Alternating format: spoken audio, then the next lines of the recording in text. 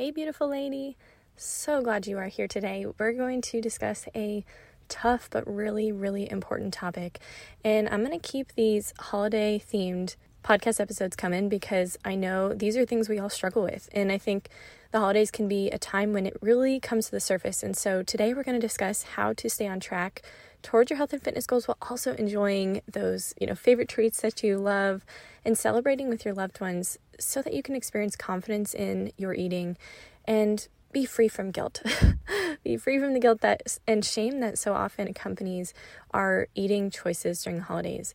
And so we're going to cover today 8 simple but powerful ways to find balance in both staying on track with your goals while also being able to enjoy those holiday celebrations. And no, it is not counting your macros and tracking every single thing that you eat. We're going to discuss the single most harmful message that I really want you to be aware of around food, nutrition, and fitness during the holidays that really keeps us stuck.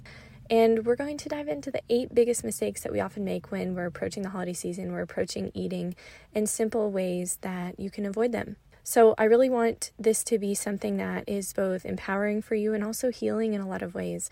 That's my goal for you. I really want this to help you avoid some of the stress and anxiety that may surround food. I want you to be able to reclaim the joy and the balance that can come with food during the holidays. We are also going to cover how we can kind of let go of some of these rigid food rules to be able to enjoy the celebrations without feeling out of control or guilty. We're going to dive into the real reasons that we may tend to overindulge or binge eat during the holidays. And it's not because we lack the willpower, the self-control, or the motivation. How we can get the nourishment that we need while also allowing ourselves the flexibility to cherish those memories and the moments that come from food. And we're going to talk about the number one way to stick with your eating preferences, even in the face of everybody else eating differently or maybe pressures that you might be experiencing in your environment. We are going to break this into 2 episodes because we're going to go deep. Let's get the conversation started. Hey friend, welcome to Arm to the Heart. I'm Megan Gephardt. I believe life and motherhood is a gift. I believe each of us are born with a unique mission we're meant to fulfill. I believe babies and dreams can and do go together. I believe it is possible to pursue the dreams in our hearts and also be a great mom at the same time when we let God lead us. I believe it takes a village and a whole lot of grace, and that military life and motherhood is so much better when we do it together. So let's put on the armor of God. Let's run this race set before us as sisters in arms, as sisters in Christ. So as we begin today, I want you to know first and foremost that peace with food is possible, and you do not deserve anything less, my friend. You deserve the freedom to actually treasure the memories and the moments with your family and to pursue those goals and dreams that are in your heart with both dedication and determination, but also a healthy balance physically and mentally. Because I know that oftentimes things might look great on the outside, but they're not always that way on the inside. And so my vision and hope for you today is that this equips you to take to heart some of these deep areas of self-reflection so you can find the right amount of balance to keep making progress in your goals without stressing or obsessing over food.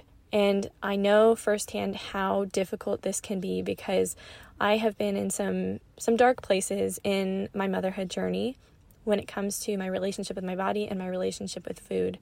The holidays obviously can cause certain triggers to surface or intensify, and if you've been struggling in any way with your relationship with eating or your weight or your body image through stages of life that you're in or through motherhood or as you're working towards your fitness goals, I want you to know that you're not alone, and I see you. And knowing just how challenging it is with so many different social events and family gatherings where food is really the center of the celebration, and that can bring up a lot of discomfort, a lot of fears, a lot of pressures, guilt, insecurities, anxieties. And so you're not alone in any of that. And I've been there too. And it's just been quite a journey, a long road to get where I am now. But I'm just so grateful for the ways the Lord has brought renewed healing and hope here. And I've really taken a lot of time over this last week to digest where the Lord has led me on this journey and what I really feel compelled to share with you today so that you can more peacefully navigate all of the challenges that come from this season. And so we're going to help lift some of the shame for you around these topics today. We're going to break through those feelings of guilt and shame around food, your body, fitness, and learn how to manage these inevitable triggers that are going to arise. This is going to cover some sensitive topics, so I just want to start off with acknowledging that your story matters. It matters so much, and not only for you, but also for your children and everybody that you connect with. And I just want to encourage you that investing in your own healing when it comes to all of these things, our relationship with food, with your body, with fitness, with your health, it can help so many more future generations, to include your kids and beyond, to break free from some of these struggles that we may have experienced and that we may have internalized the narratives of. And I wish that this is a conversation we could have like sitting across the table from each other with coffee, or just curl up on the sofa and with tea and a blanket. I want to hear your story. I want to be able to chat with you about this, because these things are deep, and it's unpacking these kind of long-held beliefs about our body, about our relationship with food, and all of this takes some time. And so I just want you to know that this brings up some uncomfortable things for you. It's okay, and that's normal. And if you're ready for this, then I want you to just go into this conversation with an open heart. See how the Lord moves. And sometimes it's going to be seeds planted. And, there's going to be practical action steps you can take right away and apply right away in Thanksgiving this week and in the holiday celebrations for the rest of Christmas.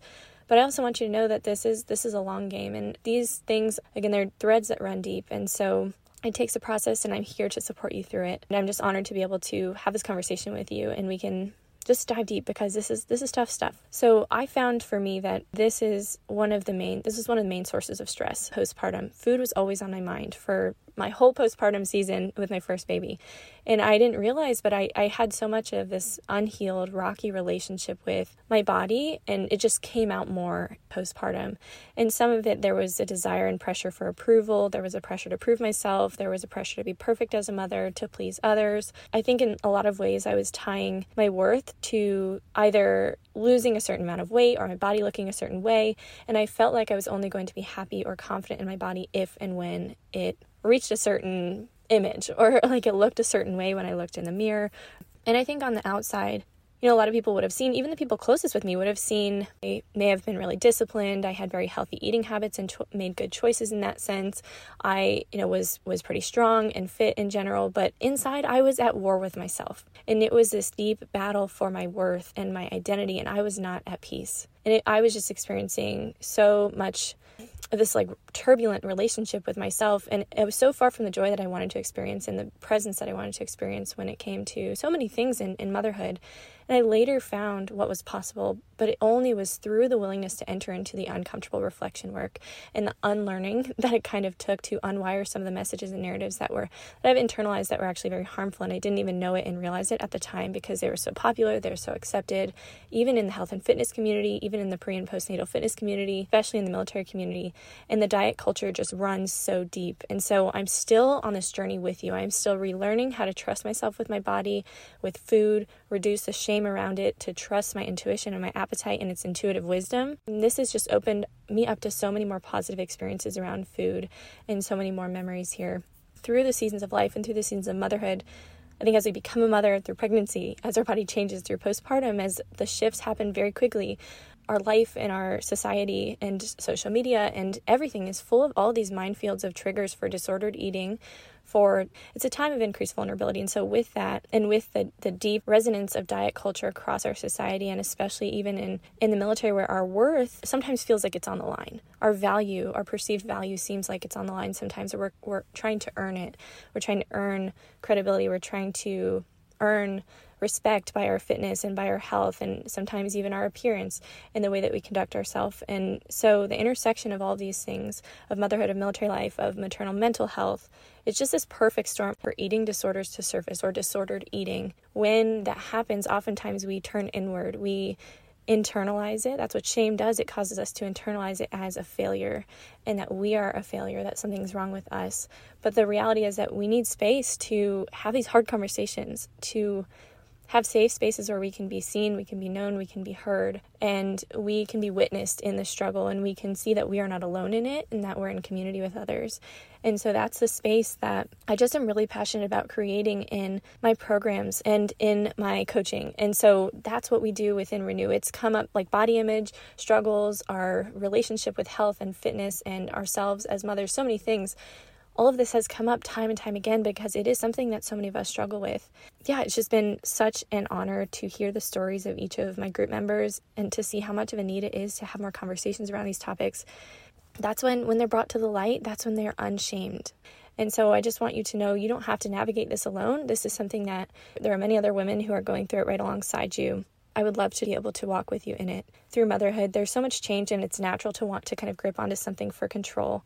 But I encourage you to just embrace these seasons and the holidays as an opportunity to kind of take an inventory of and just continue to heal your relationship with food, with fitness, and with your body. You can rewrite a new legacy, but we have to understand our story first in order to rewrite it. And part of understanding our story, I think, is just being willing to hold more compassionate space for yourself, to reflect on these experiences, and to reflect on the narratives we may have internalized. That's what has become our inner voice oftentimes. And I think part of what's really hard is that many of us end up believing that we're inherently flawed and therefore unworthy of love, of acceptance, of connection, or we're only worthy of those things if and when our body looks a certain way, or when we, reach a certain number on the scale or certain numbers in our fitness. And this can be a lifelong struggle if we never really take the time to unveil and heal it. And so I just invite you to explore these tough topics with me here to shed light on some of these things. The first thing, the single most harmful message that I first want you to be aware of that underlies a lot of the messaging out there is that we have to shrink ourselves, our body is inherently flawed, or that it's only worthy of love, of acceptance, of approval of others if and when. And that being in a larger or a changing body is wrong, or something's wrong with you, or that we have to lose weight, or we have to be afraid of our bodies, or that our bodies are a problem to be solved. It's something to be fixed, and it's something we have to assert control over. So I'm going to let that sink in for a minute. But wherever you are in your journey, do you feel that pressure to change your body, to fix your body, to assert some form of control over your body? And how much of your motivation to exercise, or maybe that feeling of like I should exercise, or okay, this week like I've got to exercise more because I know I'm going to be eating more, or on the back end I got to make sure I push myself even harder because I'm going to be eating more. Where is that coming from, and what's the underlying narrative? I will guess that it's something similar to this. And so I want you to shift this from a place of controlling your body or fixing your body to a place of caring for your body. And that lens can just make all the difference in the world. From a faith perspective, we become the things that we praise and we worship. Everything that we do should be rightly ordered towards God. And so let's just make sure we're not idolizing anything other than the Lord. And I don't want to discourage you for having goals at all. I don't want you to feel judged for having goals, but I just want you to be invited to explore what's at the root of those goals, where it's coming from, what your reason is, and ask God to continue to purify that, to bring you freedom there outside of whatever societal expectations are, other people's opinions, the cultural definitions of beauty, the external pressures. Let God just reclaim in your heart the truth of who you are in His eyes and where your beauty comes from. Okay, now diving into the practical, there are 8 ways that you can really stay on track during the holidays and still enjoy those favorite treats of yours. So let's do that. Number 1 is going to be plan and prepare. So nourishing whole foods, nutrient dense. I recommend consistently aiming for a nutritious breakfast to start your day off strong. I think meal prep can really help here to keep it simple, to reduce the time, effort, and overwhelm. I have some really good tools for meal prep that I've learned over the years. It does not take an entire day to meal prep. It doesn't have to do that. But some of the things that you can do is batch cook certain components that you then put together in different meals. So, for example, a rotisserie chicken, that's already cooked, obviously, but you can grab it from the grocery store and you can use it 5 different ways. So, that's a very simple example. But you could do some things similar with, batch cooking vegetables, batch cooking your grains or your starches, and then putting it with different meals, and same thing with your proteins. And so that can really reduce the time and simplify nutrition during this stage when you're really busy. There's a lot going on. Aim for about half of your plate to be filled with vegetables, a quarter of the plate to be filled with lean protein, and then a quarter of your plate to be quality carbohydrates like whole grains, fruits, starchy vegetables.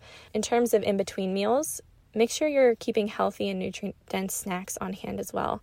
I know you probably always pack the snacks for the kids, but do the same for yourself. And snacks that are easy and nutritious can just keep our blood sugar levels a little bit more stabilized and regulated and keep our energy up. And so having those unprocessed snacks like fruit, veggies, nuts, lean meat, and things like that on hand is going to help fill you up and give you energy throughout your day. And one thing that can be really helpful here for snacks is just batch prepping at the beginning of each week to set yourself up for success. So you have some grab-and-go snacks that can kind of maximize the bang for your buck and minimize the tendency to grab the things that might look good in the moment, or whatever fast food is available, or whatever looks good in the grocery checkout line. I recommend for each of these snacks including a good source of protein, fat, and fiber for each of them, with at least 1 serving of veggie or fruit.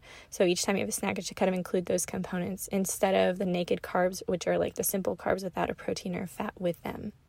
All right, and then pre-portioning, some of those portions of, let's just say, nuts or carrots and hummus or peanut or nut butter and apples, like granola with yogurt, those kinds of things can make it really, really easy to just pack it on the go when you got to get going to where you're going pretty quickly.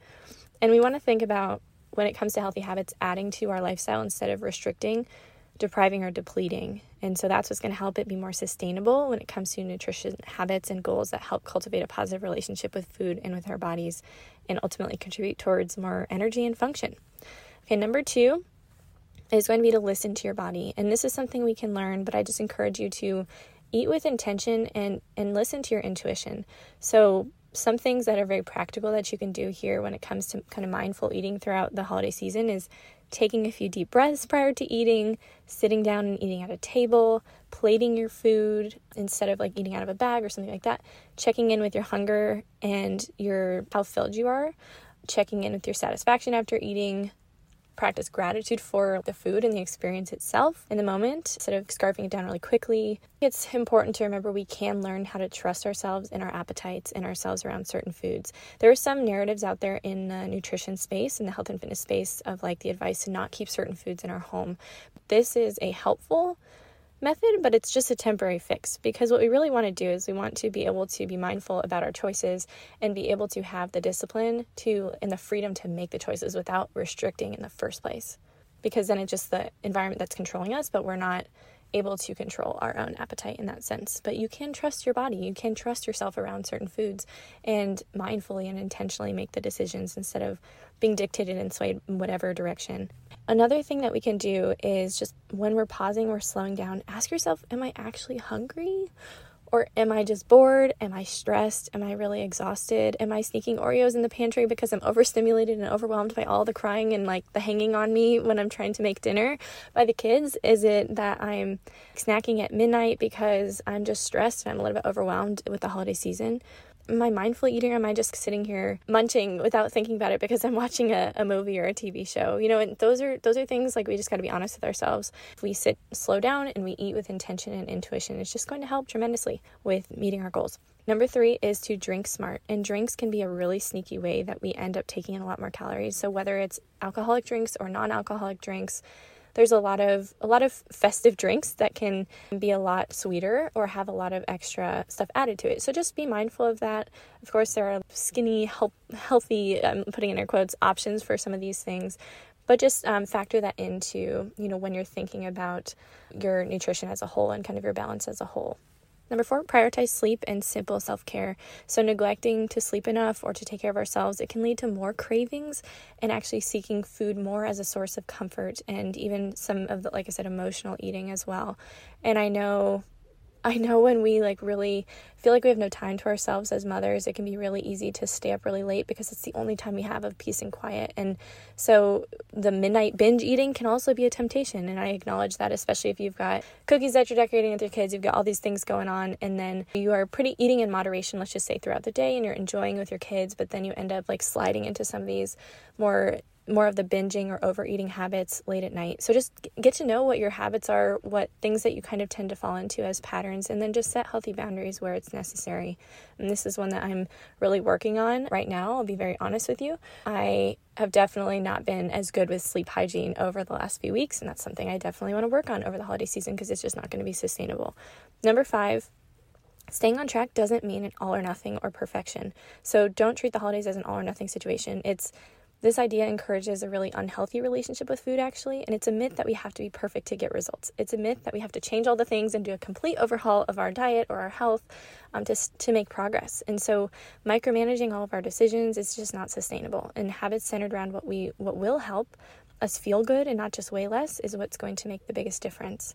When we end up trying to do these big overhauls, it's like we're trying to white knuckle our way through it, and then we end up having to reset because we constantly fall short and constantly fail, but we're just not setting ourselves up for success in the first place. And another narrative we may have that's kind of all or nothing is eating sweets means giving in and it equals failure. And so look at what are you using as your definitions without even realizing it, and that can help you kind of assess, okay, is this something I want to believe, or can I shift my perspective of it here? Another one that can be really difficult for us in terms of managing our nutrition and working towards our goals.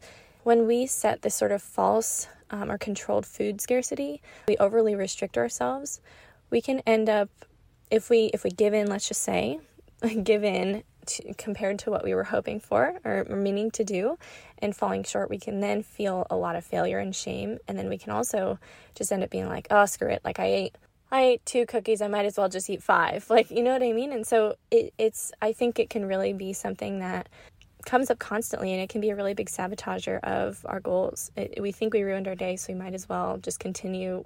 And it just really doesn't make sense when we take that step back and we look at it. And it's really rooted in perfectionism, and we end up experiencing so many of those overwhelming and demoralizing judgmental thoughts about ourselves when we fall into those things. When it comes to restriction too, we end up spending a lot of energy trying to hold ourselves to that tight standard, and then it's like when we end up deviating from that, we don't allow that self-compassion, we don't allow the flexibility, and it's that we need to be perfect to get results. But the thing is, it's actually going to make it more difficult for us to stay on track with our goals if we are overly restrictive. So we'll get into more of why that's the case psychologically, but it's just really important to realize that. All right, number 6 is to allow for both a nourishing and a moderate amount of enjoyment foods at all events without assigning a morality to it. So all foods can fit into a healthy diet and lifestyle, and moderation and balance is really key here. And so you don't have to overcompensate with exercise or deprive yourself to get to your goals. I really want you to think about, when it comes to allowing for both nourishing foods and then enjoyment foods, survey the options. Like, let's just say you go to an event, survey the options and kind of see, like, what do you really want? You don't have to have everything just because it's available. So maybe it's like save room for your favorites and really enjoy those. Enjoy those in moderation and enjoy them guilt-free. Reflecting on what food items we may have mindlessly eaten in the past that we don't necessarily want to choose again this time around can be really helpful. Thinking about what food items might we really be looking forward to enjoying mindfully, what food items really bring us joy, what food items will not really bring us joy, but won't move us closer to our goals either, you know what I mean? And so reflect on those questions, and it can really support your decisions so you're making them freely. Another thing here is that sometimes we can, again, with the false scarcity idea, sometimes we can end up just lying to ourselves about, like, okay, I can only have 1. Like, that's something we might tell ourselves, right? But that is actually a lie to ourselves, because if there's 10 cookies on the table, we could actually have more, but we are intentionally depriving ourselves of those other ones. And so what happens in our mind subconsciously is that we basically think we're starving ourselves, and so our mind gets stressed about it. Our mind starts to go into a place of chaos and of scarcity, and it starts to freak out a little bit. And so when we really actually recognize, okay, no, there's a readily abundant availability of all the foods, and we instead are like, I can have as many as I choose to have, and then we make the decision, it can bypass some of those emotions that can end up spiraling us into overeating and binge eating when we do make the choice to say yes to a food, or like later if we end up quote unquote giving in. And then another thing that can be a big myth is that we might think it's an issue with either motivation or willpower. If only I had more willpower, if only I had more self-discipline and motivation, then I'd be able to stick with my goals. But no, there's also the reality that certain foods that are more processed are going to, especially ultra-processed foods, are meant to impact us physiologically. They're meant to give us these like immediate boosts of dopamine, and they're meant to keep us addicted, these quick hits of sugar. And so we're fighting more than just our values and our own decision-making power. We're actually fighting like the physiological impact of these things in our body. And so it just creates these extra barriers to eating in line with our goals. And so I just want you to allow yourself to kind of see it for what it is and give yourself a little bit more grace than just being like, oh, it's all a problem with me.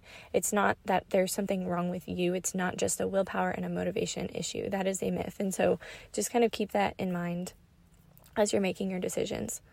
Number 7 is on the same vein here. Have more self-compassion. I really encourage you to have this sort of compassionate curiosity with yourself instead of moving automatically to condemnation and to judgment.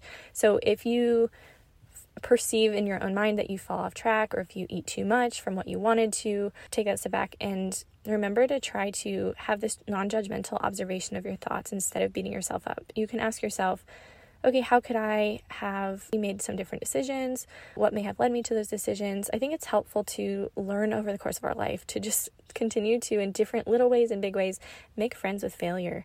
And failure always exists alongside success, whatever we want to define as success in the moment. And so failure is valuable information. So we can ask ourselves, like, what can we learn from this? Instead of being like, oh my gosh, I am such a failure. I failed. I cannot believe I did this again. And that's when all the guilt is going to creep in. Even when we had all the beautiful intentions, maybe to nourish ourselves and eat balanced and to not overdo it or whatever it is, it doesn't always go as planned. We're human, and that's okay. It's not going to happen exactly like you may want it to. And I just encourage you, when that happens, when inevitable failure in your eyes might happen, how can you be more curious instead of judgmental with yourself? And look at it also as an opportunity to better understand your needs and what may have led you to those decisions. And so you can ask yourself, like right after it happens or later, okay, why did this happen? Try to pinpoint the specific cause. Maybe you weren't able to be as mindful because there were pressures around you. Maybe this was the only opportunity you would have to have this particular food. Maybe you tried to be really good in your mind over the last few days and not eat that food, and now it's opportunity and you tend to overindulge then when you do have the chance to do it. Maybe you ended up drinking and that impacted your ability to kind of have the judgment that you wanted about the other foods that you were eating. It's just important to kind of take that step back and reflect instead of being like, oh, something's wrong with me. Why can I never get this right? All those kinds of things. And just be honest with yourself there. All right. Number 8 is to keep your why close to you. And what I mean by your why here is, especially with this, it's who you want to be and how you want to show up and why it matters for you and for your family and for others. When we lose sight of our why, we lose sight of why our choices matter. And so keeping it close can really change everything. And change, in reality, any kind of change requires compromise and sacrifice. But sacrifice is not going to be sustainable without meaning. And I think our faith is a beautiful example of that. Yeah, just keep in mind what your why is. Get really clear on your why, and that will help you find joy in the sacrifice. That's going to help you work towards something that's greater than yourself and greater than maybe some of the either temptations in the moment or some of the tendencies to fall into one extreme or the other. All right, we are going to pause there and we will resume with a part 2 where we will dive into the biggest mistakes that we often make in the process and what we can do to avoid them and focus on doing instead so that we can experience more joy and more peace around food and eating and celebrating during the holidays.